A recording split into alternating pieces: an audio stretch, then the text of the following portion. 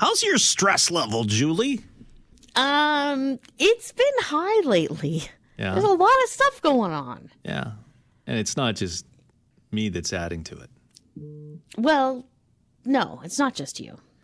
Soaring inflation is stressing a lot of us out, especially walking into the grocery stores. You look at the prices. 38% of those who responded to an FP Canada Financial Stress Index survey say money is the biggest source of stress. Yeah, it would be in a lot of relationships. That's nearly double the number who say personal health, work, or relationships are their biggest stressors. 1/3 say financial stress is leading to anxiety, depression, or mental health challenges. With us is Dr. Joti Samra, a registered psychologist, psychological health and safety clinic, and My Workplace Health. Good to talk to you again. Thank you so very much for joining us. Always a pleasure to join you both, and good afternoon. How often do you see this? Oh, my goodness. Money and sex, the two most difficult things for us to talk about as a society, as families, as couples. Financial stress is massively impacting our mental health, and we have seen exponential upticks in the amount of that stress over the last 2 years. So how can people handle it? Because I think you have to handle it on an individual basis before we get into couples. And I suspected that you would say money and sex were the biggest problems for couples. But how does an individual, I guess, manage that stress when you're going to fill up and it used to cost you $40 and now it's like almost $100? Yeah, a great question. You know, I don't have the magic wand answer to what will solve this, but what I can say is where we want to start is acknowledge the challenges. And there is so much stigma around us talking about money, right? It's a really hard and complicated topic. We can have shame around it. It can be difficult for us to bring it up, right? Truly, even in our families. And many of us have grown up with, complicated relationships with money and finances and security. So all these emotional things get jumbled up. And most of us, don't call our BFF or our buddy and say, hey, I'm feeling really stressed about money. And because we feel like it's this taboo topic. And so a starting point is like this, acknowledging that almost half of us are dealing with almost daily stress around finances, and recognizing that being able to identify that is an important step, starting to connect with others. And while this might not solve the immediate financial issue, one of the biggest barriers for people is how lonely and isolated they feel when they're dealing with challenges. And I would think that despite this survey saying that it's nearly double the number who say their own health, work, or relationships are their biggest stressors, I'm thinking if you're stressed out about money and you are in a relationship, that has to carry over and have some sort of impact on that relationship. Yeah, it absolutely does. And we go back to, we think, in the therapy room, what are the biggest challenges that we see with couples is poor or ineffective communication, right? So when we have a topic that's hard for us as individuals to even talk about, it rears its head in relationships more often than not. Some of us have had very adept, good models in our lives, and we have a good way to be able to talk about money effectively, but there's so many emotional pieces, right?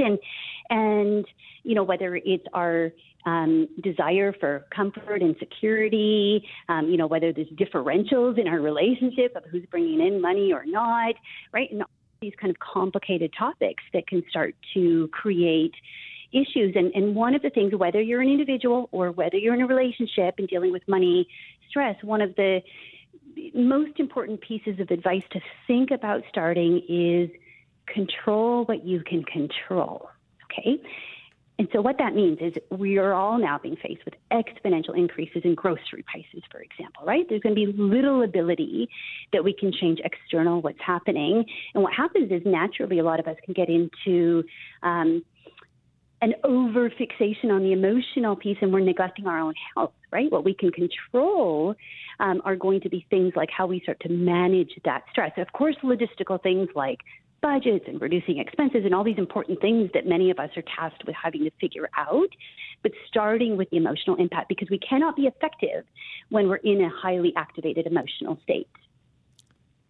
Isn't it about taking personal responsibility as well, and then bringing that to the relationship, saying, listen, there's no one here to blame. Inflation's to blame, but we have to start working on a plan.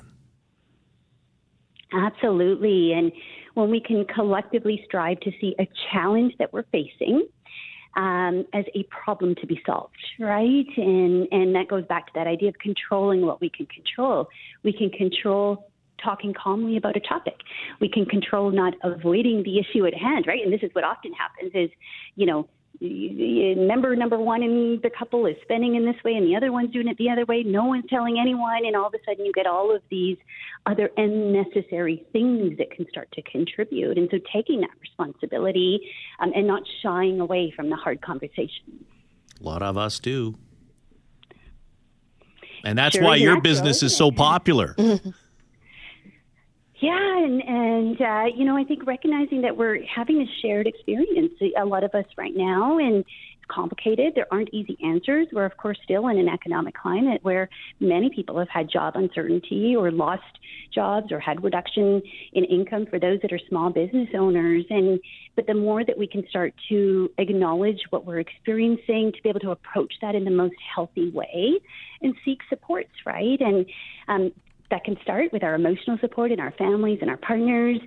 We know there's all kinds of agencies, and some of us have never learned how to budget. We don't even know what that means, and we need to get some technical skills that can support us. And I'm wondering if there's proper questions to ask, whether it's a partner, a coworker, or someone else. If your other person that is in your life is particularly crabby, they might not say, hey, I'm stressed about the price of gas or money. It may manifest in other, nitpicky ways. How do you drill down and figure out where is the source of the stress coming from?